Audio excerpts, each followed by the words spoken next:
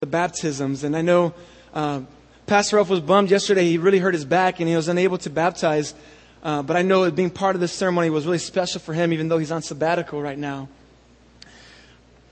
You know, today I'm thrilled to continue our series in the book of Joshua, a series titled Strong and Courageous, because that's the kind of people God wants you and I to be. And when we place our faith in Jesus, when we believe in Him and turn from our sins, God gives us His Holy Spirit and He begins a work of transformation in our lives. But it's only as we submit to Him and as we walk with Him, He'll give us the strength and the courage each day to honor and please Him. Today we're going to look at what it means to leave a legacy of faith with our lives. I was thinking about this idea of leaving a legacy recently, and I heard in the news a story of a baseball player that plays for the Arizona Diamondbacks. His name's Aaron Hill. He did something this year that's only been done once before since 1931, and that is that he hit for the cycle. And in baseball language, what that means is in one game, he got a base hit, a double, a triple, and a home run. And he's done that twice this year. And that's a significant accomplishment. Like I said, it wasn't done since 1931 by a guy by the name of Babe, not Ruth, Babe Herman. He played for the Brooklyn Robins. That tells you this was a long time ago. I didn't even heard of the Brooklyn Robins. He says in an interview that he knew it was a big deal, but it really settled in when he got a phone call from Cooperstown, which is the Hall of Fame for baseball. And they asked him for his baseball cleats, his spikes, because they want to put it in their museum. And he says at that point he realized, wow, this was significant. And Aaron Hill will forever go down in history as the man who hit for a cycle twice in 1 year. That's his baseball legacy. And as you get thinking, all of us have legacies that we're going to leave behind us. All of us. The question is, what kind of legacy are we going to leave? Now, no, for some of you today, the question of legacy might be really pertinent on your mind. Perhaps you're getting older in years and you're thinking about, what will people remember me for? As one person said, you've got more in the rearview mirror than you have out the windshield. And you're wondering, what will I be remembered for? And sometimes you might think, well, I do want to be remembered to be a good person. Maybe a loving person, a hard worker. And those things are good, but there's something greater of a legacy to be left behind than being a good person or a hard worker. There's something more important than thinking about, I want to be known as a person who worked at this company for long years. That's good, but there's a greater legacy to leave behind than to be a faithful employee. There's a greater legacy than how much money you leave for your children, or what kind of home you live in, or what kind of cities you visited. And these things are fun and perhaps even good, but they're secondary or even tertiary to the primary legacy that's of most importance. And that legacy is the spiritual legacy. Will you be known as a man or a woman who feared God? Because that's the legacy that will endure. That's the legacy that makes a difference. Will you be remembered as one who worshiped God and was sold out for Him? So some of you are at the end, thinking right now, with more in the rearview mirror than in the windshield, what will I be remembered for? And there's others of you at the opposite side of the spectrum. Maybe you're entering junior high this year, or high school or college, and you're wondering, will my life count? And you're not sure, and you want to make decisions today that are going to make a difference, because what you do today, even in 7th grade, will affect what high school you go to. And what you do in high school may reflect what college you go to. And what major you choose may reflect what job you get. So the decisions you make even today will make a difference 5, 10, or even 20 years from now. And you're thinking, I want my life to count. And that's a good concern. But remember this. The greatest way your life will count, the greatest legacy you can leave, is a legacy of faith that is grounded in the worship of God. And it's never too late to begin that legacy, nor is it ever too early to begin that legacy. You will never be too old. So some of you may be looking, thinking, I've squandered a lot of life. Or maybe my legacy has a lot of good things, but it's not a legacy as a spiritual leader. It's not too late. It's not too late. And others of you thinking, well, I'm young. I'm only 12 or 13. But it's never too early. See, God is a faithful God, and He wants all of who you are. And what we're going to see today is an amazing legacy that's left behind by Joshua and others in the nation of Israel. A legacy that endures to this day because it's a legacy that mattered. I don't know how big Joshua's house was. I don't know how much Joshua left behind financially for his family.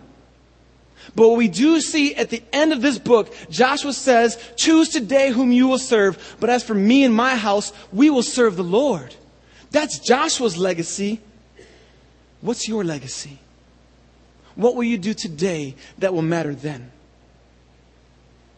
Well, today we open up Joshua chapters 3 and 4 and take a look at a sweet legacy. And it's a story that has many themes and sub-themes in it. And you'll see us kind of moving around throughout the story.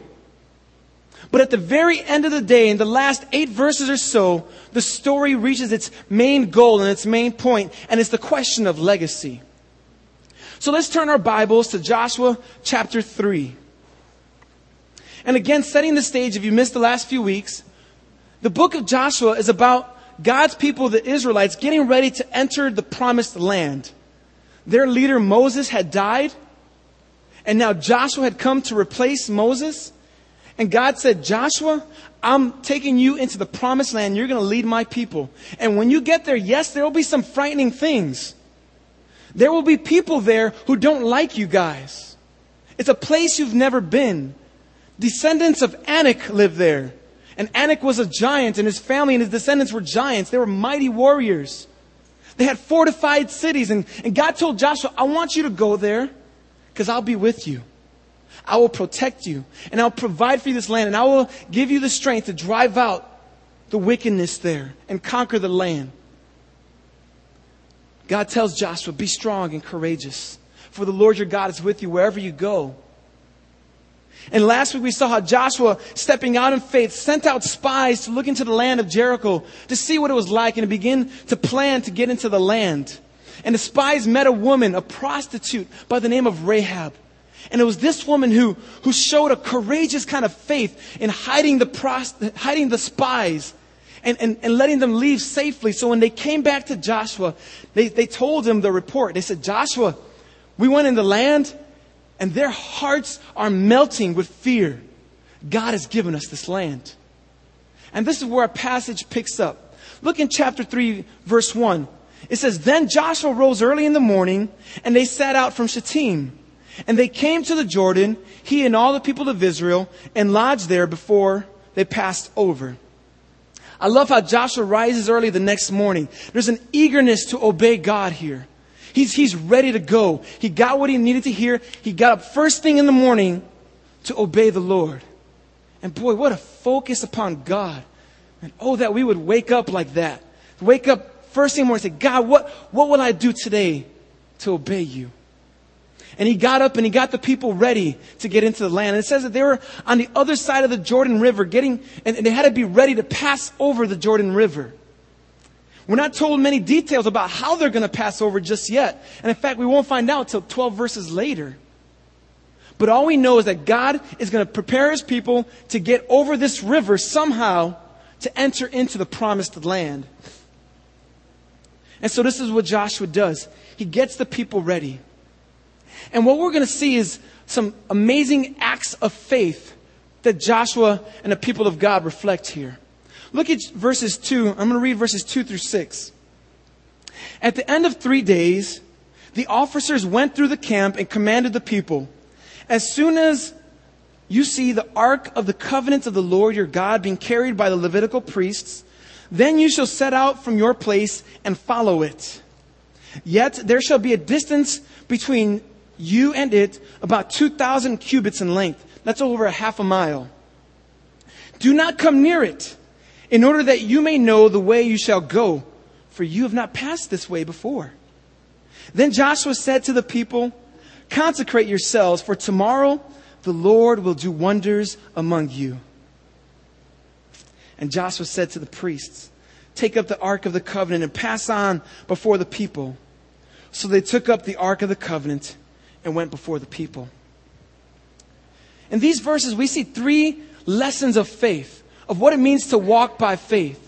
Because if we're going to leave a legacy of worship, if people are going to look to our lives, it begins with a life of faith, the kind of life that Joshua and the people of Israel reflect here. And there are 3 lessons. It's a lesson that a life of faith embraces, a life of faith enters, and a life of faith expects. What does it embrace, first of all? A life of faith embraces God's leading. Look at verse 2. At the end of 3 days, and the officers went through the camp and commanded the people, "As soon as you see the Ark of the Covenant of the Lord your God being carried by the Levitical priest, then you shall set out from the place and follow it." Joshua tells them to follow the Ark of the Covenant of the Lord. The Ark of the Covenant was a rectangular box made out of wood and precious metals. It was a mastery craftsmanship. And inside the Ark were the 10 Commandments, the law of the Lord, reflecting God's teaching. Also was a staff of Aaron that budded, reflecting God's mighty power to do that. And also in there was a bowl for manna, teaching God's provisions. And God made it be, when His Ark was present, it would illustrate His presence with His people. So when they saw the Ark, they remembered, "God, you are with us." So when Joshua tells them, "Follow the Ark," he's saying, follow God's leading. And this is at the core of a life of faith, is that we embrace God's leading in our life. Joshua doesn't tell them, follow a hunch, follow your heart, do what seems right to you. Because Jeremiah 17:9 says, "The heart is deceitful above all things and desperately sick. Who can understand it?" So he's saying, don't trust your heart on this. Follow God. Don't do what seems right, because Proverbs 14:12 says, "There is a way that seems right to a man, but at the end it leads to death." He didn't say do what's right in your own eyes, because in the book of Judges, everyone did what was right in their own eyes, and they did evil in the sight of God. Instead, Joshua tells them, follow God's leading. Follow the Ark, embrace God's direction, and He will lead you where you need to go. And as I think about that, I realize how God, even in our day, leads us in similar ways. Jesus said before He left that when He ascends into heaven, He's going to send His Holy Spirit. And His Spirit, in John 16 says, when the Spirit of truth comes, He will guide you into all truth. He will guide you. Will you follow God's leading through His Spirit? And it's easy to ask, well, how do I know God's leading me? And I've asked that question many times. All the time.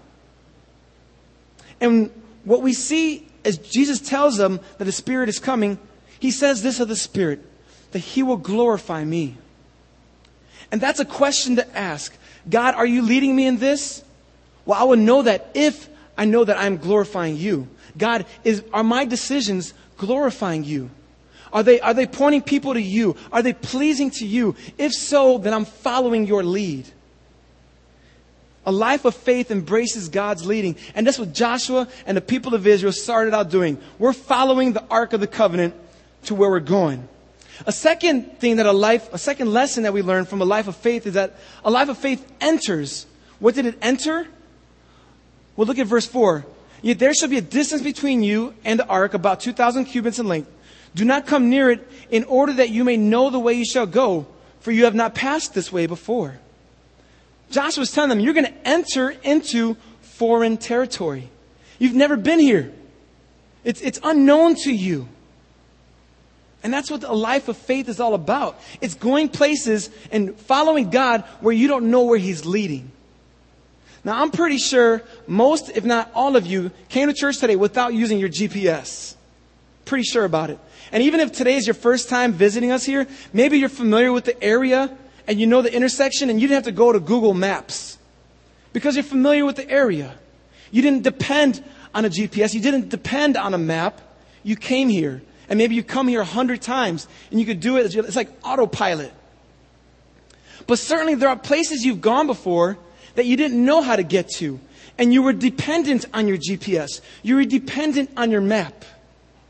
And that is what walking by faith is. Because we go places following God where we've never gone before. Because if we knew how to get there, it wouldn't take as much faith. And yet when we walk into the unknown places, we depend even more so on God. God, help me through this. I don't know how this is going to end up, but I know you're carrying me through it, God. See, a life of faith enters into foreign territory, and that's okay. So don't bemoan the unknowns in life. Don't despise them, but see them as opportunities to walk by faith and not by sight. Israel was doing the same thing, following God's leading because they didn't know where to go. They'd never been there. Joshua says, you have never been there before. You have not gone this way before. And as we follow God, that's how our futures are like. We've never gone there before. So a life of faith embraces God's leading. It enters into unknown territory. And the third thing we see here is that a life of faith expects great things from God. Look at verse 5. Then Joshua said to the people, consecrate yourselves, for tomorrow the Lord will do wonders among you. I just love that statement. Consecrate yourselves. Set yourselves apart. Confess your sin to God. Prepare your hearts to follow Him. And get ready. Because God's going to do something wondrous among you.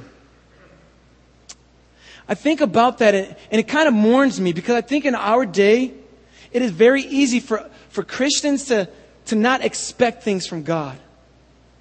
Not a selfish kind of, oh God, load my bank account kind of expectations, but an expectation that God's going to do mighty things in and through you. And sometimes we become so familiar with our brand of Christianity that we get so used to it. And we lose expectancy. Things are predictable, they're normal, they're the status quo. But what if we said, God, I'm not going to just settle for the repetition of life, but I'm going to believe you for big things to use me in mighty ways. What if we said that? That God, I'm going to walk by faith expecting you to do mighty works. I love how Joshua just says it. Get ready. God's going to do something wonderful among you. He didn't specify, and I wonder if even Joshua knew. All he knew is that God was doing something and He was going to get them over the Jordan River. I think of William Carey, the great missionary to India. He is known for this quote when he told the other missionaries and other people trying to excite them about missions. He says, attempt great things for God, expect great things from God. And he's telling them, you step out in faith and expect God to do great things. And in 1793, William Carey attempted a great thing for God and expected from God. And for 41 years, he would be a missionary to India without a furlough.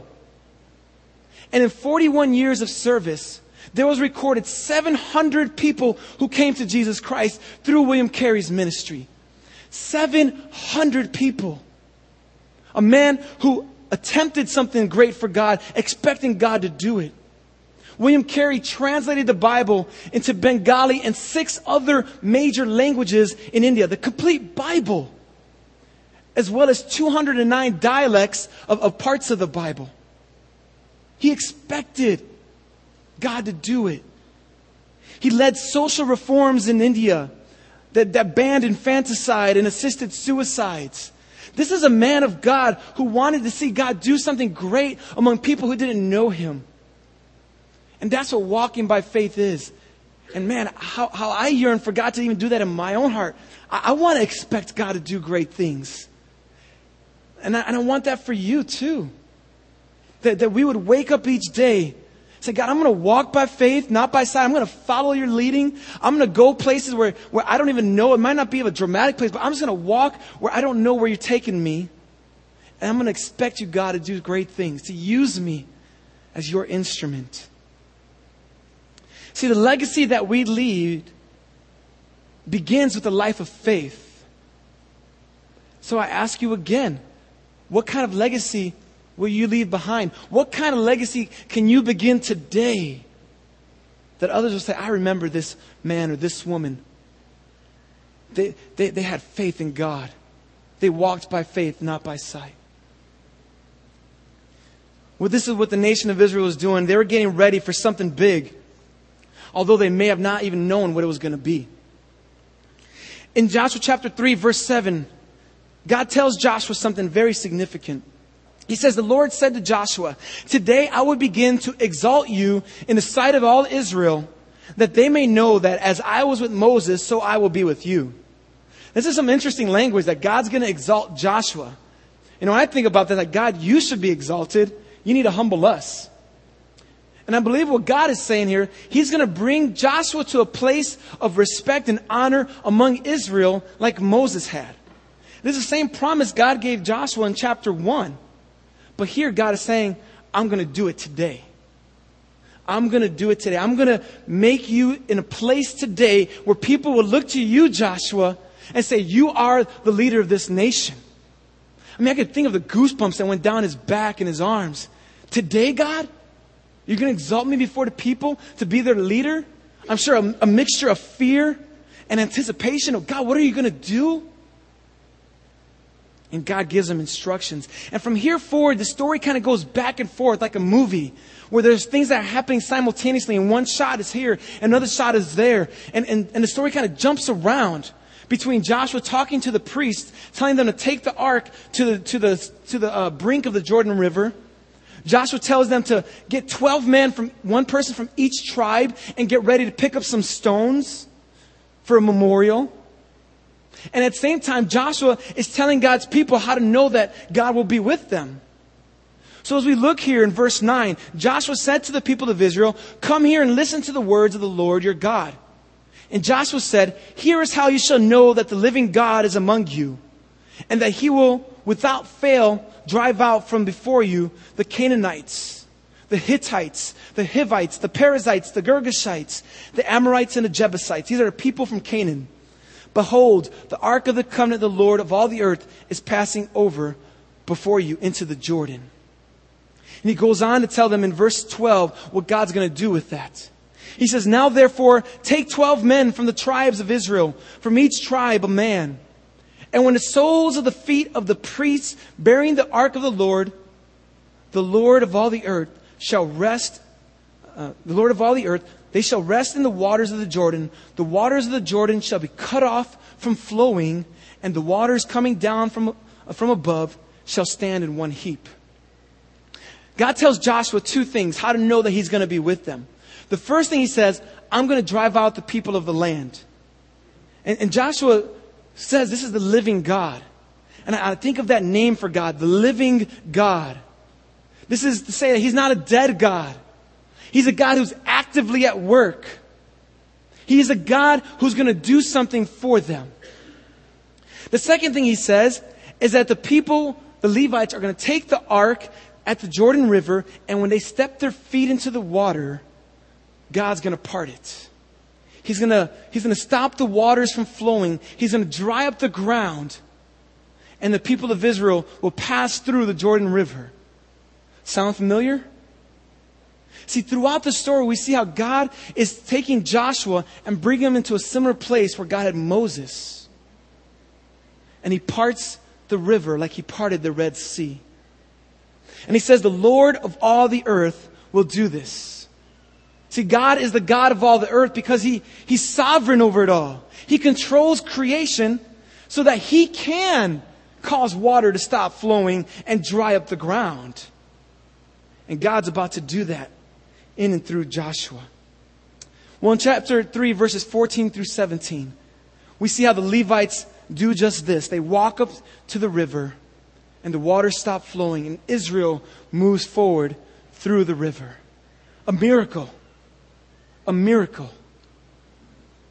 And then as people were passing through, God had told Joshua to give instruction to 12 men, leaders, saying, pick up stones. Pick up 12 stones, one for each tribe, and use these stones as a memorial. And we have 12 stones here to symbolize what God is doing. Take these 12 stones and place them on the other side of the river. as a memorial. Well, what for? He tells us in chapter 4. Look at chapter 4, verses 6 and forward. And Joshua said to them, pass on before the ark of the Lord your God into the midst of the Jordan, and take up each of you a stone upon his shoulder, according to the number of the tribes of the people of Israel, that this may be a sign among you. And this is it. When your children ask in time to come, what do these stones mean to you? Then you shall tell them that the waters of the Jordan were cut off before the ark of the covenant of the Lord. When it passed over the Jordan, the waters of the Jordan were cut off. So these stones shall be to the people of Israel a memorial forever. God did a miracle, and he tells them, pick up some stones, take them to the other side, so that they will spark a conversation. So that they will spark a conversation between you and your children. So that the legacy of God's mighty works might be remembered into future generations. And when we come to chapter 4, verse 19, he restates all that took place. And in verse 21, he said to the people of Israel, when your children ask their fathers in times to come, what do these stones mean? Then you shall let your children know. Israel passed over this Jordan on dry ground. For the Lord your God dried up the waters of the Jordan for you until you passed over, as the Lord your God did to the Red Sea, which he dried up for us until we passed over. And then verse 24, so that all the people of the earth may know that the hand of the Lord is mighty, and that you may fear the Lord your God forever. This story has a greater purpose. See, it's significant that God caused the waters to dry up. In chapter 3, verse 15, we're told that this is the rainy season, if you will, the flooding season, the harvest time. And the Jordan River normally would be 3 to 10 feet deep and 90 to 100 feet wide. And in the flood stage, it was wider and even deeper. And as significant as the drying up of the river is, this story is not primarily about the miracle. It's a means to an end. And although God exalts Joshua and the people of Israel in chapter 4, verse 14, stand in awe of Joshua like they stood in awe of Moses, and that's significant, that's not what this story primarily is about. It's a means to an end. And even these stones that the people of Israel brought out, and as they started conversations and had opportunities to tell their children what God had done, the stones is not what the story is about. They are means to an end.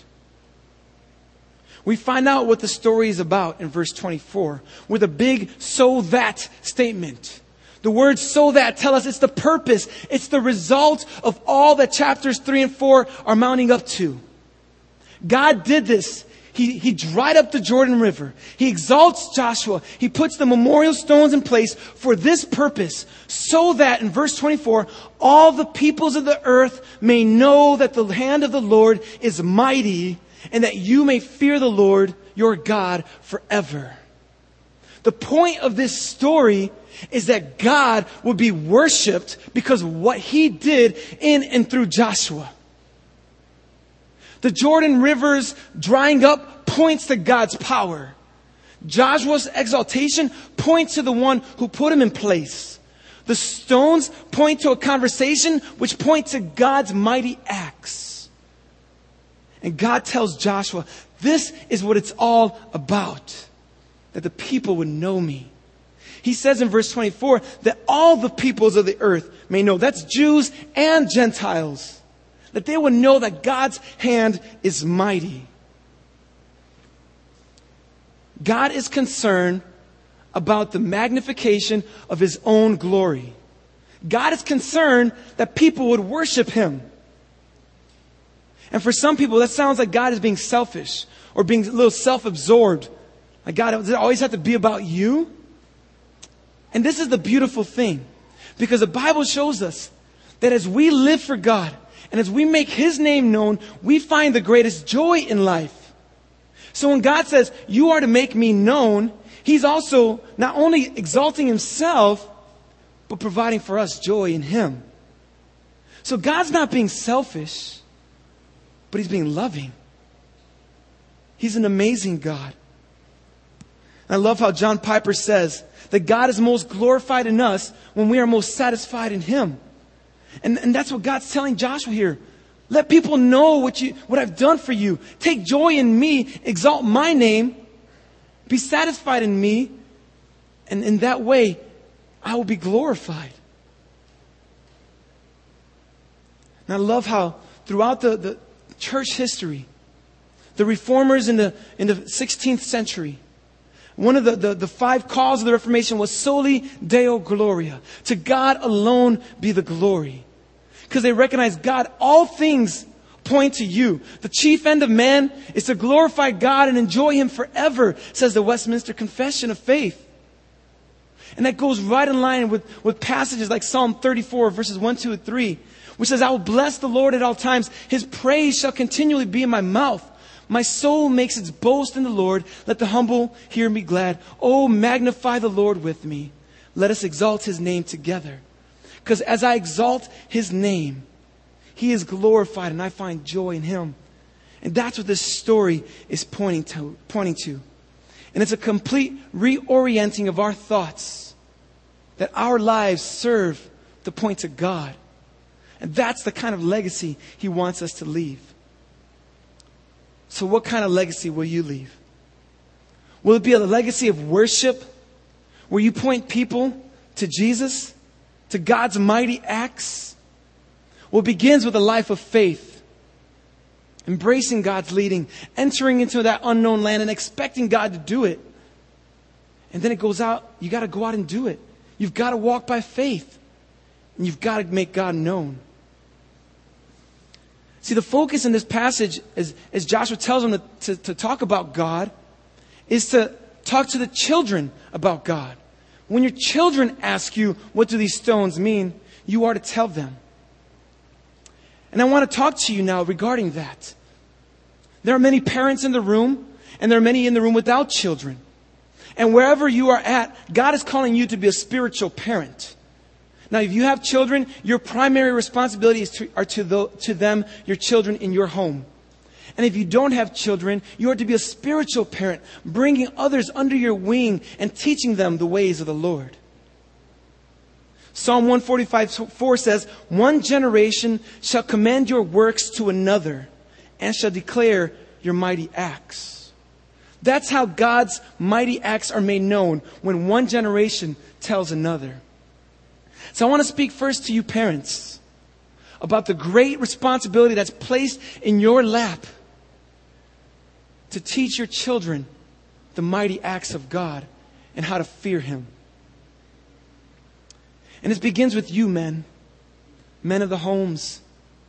You are to be the spiritual leaders in your home. You've got to say, I want my children to remember me to be a spiritual leader, a legacy of worship, a legacy of faith. It's upon you to do that. And I know there are many women here in your homes where your husband doesn't want that responsibility. And in this sense, you cannot wait for him. And I don't mean this to be disrespectful, because God has calls in the marriage relationship for wives to submit to the husbands. And I'm not saying don't submit in godly in things. But what I'm saying here is, wives, you cannot wait for your husbands to lead your children spiritually. It doesn't mean cut your husbands off if they're trying. Encourage them. But if your husband chooses to not lead your children in the Lord, take the bull by the horns and you do it. And God in His faithfulness will give you the grace and the strength to do it. Why? Because He's concerned for you and your children. So men, lead your homes, and God may be calling you wives to do the same. Be the spiritual leaders. And I plead with you to have family devotions. One of the sweetest times that I have each day are family devotions with my children. And it's something that's taken many years for Erica and I to learn how to do. And I don't say this to boast. I say this is what God is teaching us. And it's still a work in progress. But I remember someone came up to me, several people, when I was a younger father, when my children, because I was first born, saying, do you have family devotions? And I was like, no, we don't. And they told me to start them. And I was like, she's like 3 months. She's not going to get it. I'm like, start them now. Build that into your days. So I plead with you parents. Have devotions with your kids. Maybe right before bed at night. Get a children's Bible where you read through a passage each day. Pray with them every day. Sing songs with them. Sing the same song every night over and over until they memorize it. Sing hymns, beautiful hymns with theological depth. Your kids can memorize How Great Thou Art or Come Thou Fount. They can. Or use even modern courses that move our hearts to worship. Teach your children how to worship God. It's your responsibility to do it. Just yesterday, as one of the testimonies were being shared, one of those who got baptized was saying how they looked out the window, saw God's creation, and thought of His power and His beauty. And for you parents, seize opportunities of an everyday life with your children. So you go on a walk, show them a tree. Say, how did that get there? God made that.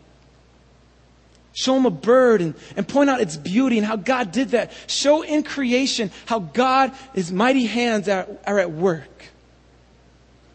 When you're in the car, when you go to the zoo, when you're at the park, when you're at home, teach your children the ways of the Lord. And let these be your memorial stones, your legacy. And again, we can't force our children to love the Lord. But we can teach them in the ways of the Lord, and we pray for their salvation. And they will, when they come older, make a choice of whether or not to serve, but remain steadfast. And I know some of you have older children, and maybe you can't sit down and have family devotions because your kids aren't in the house anymore, or maybe they're older. But be an example with them. Try to pray with them. Say, how are things going? Can I pray with you? And just pray with your child. And I know these things are difficult, but we're called to walk by faith and not by sight. Expect great things from God and plead with Him. And I know there are others here who don't have children, and God is calling you to be a spiritual parent. You know, John Calvin was once chided for not having children. And he says, "What are you talking about? My children are throughout the world." Because his teachings went forth, and he raised up disciples who loved God. And even to this day, people look to his teaching and say, this man knew and loved the Word. And would it be said the same of you, that you raised up men and women who feared God? Joshua tells us that God is the living God earlier. And teach somebody, put them under your wing, say, this is how God is at work today, even as He was in the time of Joshua and the time of Moses. Do you remember what we said last year? That that's our God. He is here, He is there, and He will always be. Teach somebody. Put them under your wing. Say, I want to teach you the ways of the Lord. That our God doesn't change. He's the living God. You know, there's a teaching among deists that God put the world in orbit like a watchmaker and let it go. And He's been hands off ever since. And just like a watch just goes on each day on its own. They say that's how God lets the world go. So whatever happens, happens. That's not the God of the Bible. Our God, yes, He is transcendent. He is above all, but He's also immanent. That is to say, He is working in and among His creation. See, the Bible tells us that God became flesh and dwelt among us. He doesn't just watch from afar, but He's the living God who comes among us. And Hebrews says that He sympathized with our weakness. Jesus came. He was tempted in every way. That's what Hebrews tells us, but He was without sin. So that we can look to Him as our great high priest. And we can come to Him and say, God, help me. And Jesus says, I'm here for you. I died for you. I can give you life if you trust in me. And tell someone about the good news. Raise up a spiritual child in the fear of God. And they can profess, I know that God is the living God because you taught me that. He's the Lord of all the earth. He doesn't change. He intervenes. He works for the good of those who love Him, according to Romans 8:28. He gives us joy. He convicts me of sin. He restores me. Let that be your spiritual heritage. Leave a legacy of worship. Teach them the fear of the Lord. Again, going back to Joshua 4:24. God did this so that all the people of the earth may know that the hand of the Lord is mighty. And that's what we want people to see. and that the fear of the Lord may be in them. To fear God is to recognize His might. There's a sense of fear where we recognize that God hates sin. God hates sin. And in His righteousness, He's going to execute judgment upon sin. His wrath is coming, the Bible tells us. And there's a certain fear of God that comes by that reality. But that same fear of God should draw us to God, not push us away from Him. Because as we fear God for His wrath, we also fear and reverence and honor and celebrate Him for His unfailing love. And Jesus took that wrath for us. Again, yesterday is one of the testimonies were being shared at the baptisms. Somebody said that they at one point had a keen awareness that God's wrath was upon them. But it didn't cause them to run away. But that person said, I went to church and I went to get to know who this God is. See, the fear of God recognizes His judgment and His justice, but also turns us to Him to explore and understand and embrace His love and forgiveness. See, in Isaiah chapter 6, when Isaiah saw the vision of God, do you remember his response? He said, woe is me. I'm undone. I'm a man of unclean lips. He saw God's holiness and it brought fear to him. But that same fear drove Isaiah to say, when God said, who's there? Who can I send? Isaiah said, here I am, send me. He feared God, but it drew him towards God.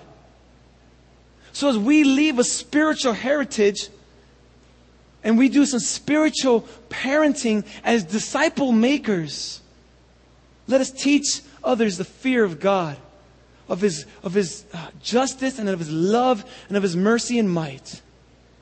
And let that be our spiritual heritage. What kind of legacy are you going to leave behind? It's never too late to think about that. And I pray you think about it today. Doesn't matter how short out the windshield looks to you. What can you do now? And no matter how young you might be, junior high or high school or college or after college, what you do today, make it count for God. Let people see you as one who walks by faith and not by sight. One who fears God and one who tells others about God's working. Would you do that? Would you point people to the God of all the earth, the living God, pointing your children, pointing your spiritual children, so that God might be exalted? And in so doing, I know you will find the greatest joy in life. Soli Deo Gloria. Let's pray. God, to you alone be the glory. To you alone, O God. To you alone be the glory, we pray with the psalmist. Not to us, but to you, God, be the glory. And the Lord, as we look at Joshua and the people of Israel, and how they stepped out in faith, expecting you to do wonders among them, God, you did it. And God, how their obedience preceded your miracle, God. And may we be people who step out ready for you to do it, Lord. No, God, may we not hold back. May there be a sort of reckless abandonment in our obedience to you, saying, God, it's all on the line, for we want you.